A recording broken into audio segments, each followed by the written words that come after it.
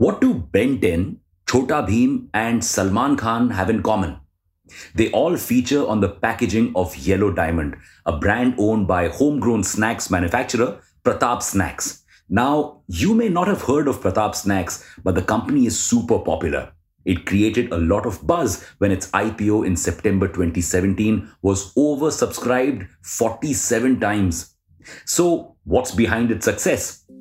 Welcome back to Revolution Read On, a daily podcast where we break down one story from the world of business and finance. Click on the subscribe button to never miss an update from us. Here's your story for today. A lot of Indian snack manufacturers made it big by making traditional sweets and namkeens. Think Haldiram's, Bikaji, Bikanerwala, or Gopal Namkeen. But Yellow Diamond, started by Amit Kumat in 2004, took a different approach. It started off with cheese balls and later started making chips.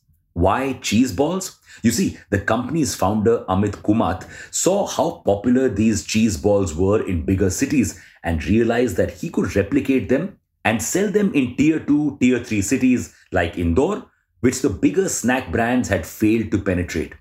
And to do so, they had to appeal to the mentality of the tier 2, tier 3 consumer.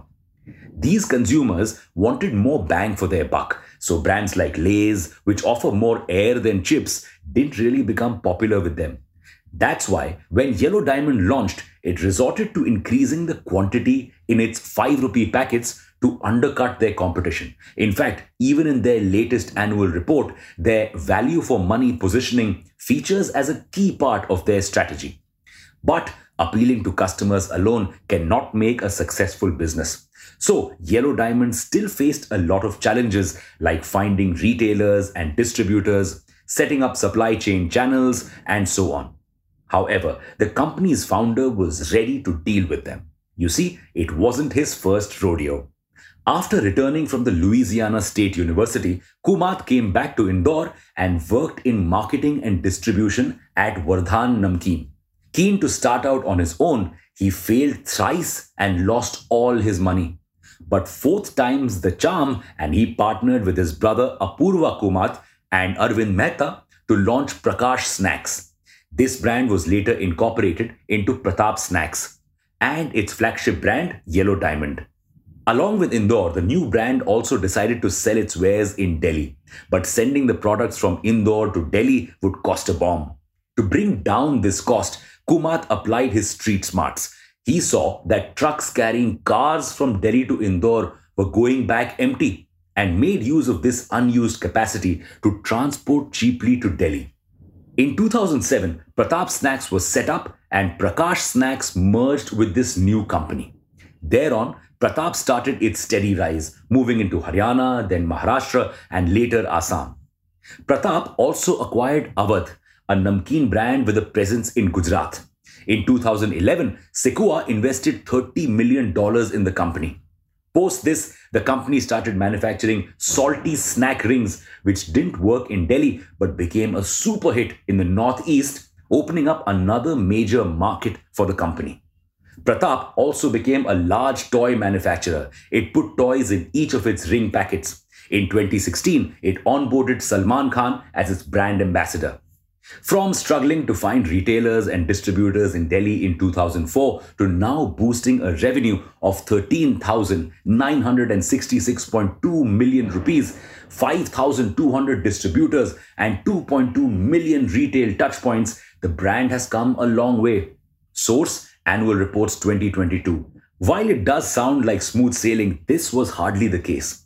Distribution can make or break a brand, and Pratap's monumental efforts in making it one of its core strengths today cannot be understated. Pratap's first venture into sweet snacks also failed. Retailers often hung these sweet packets outside in the hot sun, leading to these snacks spoiling fast. It's now venturing into the sweet snack space again with its brand, Rich Feasts. Most recently, COVID has taken the wind from its sails as both revenue and margins came under pressure. This duress is on account of the fact that Pratap relies on the 5 rupee price point for a large part of its sales. The low price point allowed penetration into small towns and villages and made packets an impulse buy. But with schools and retail outlets shut during COVID, sales tanked.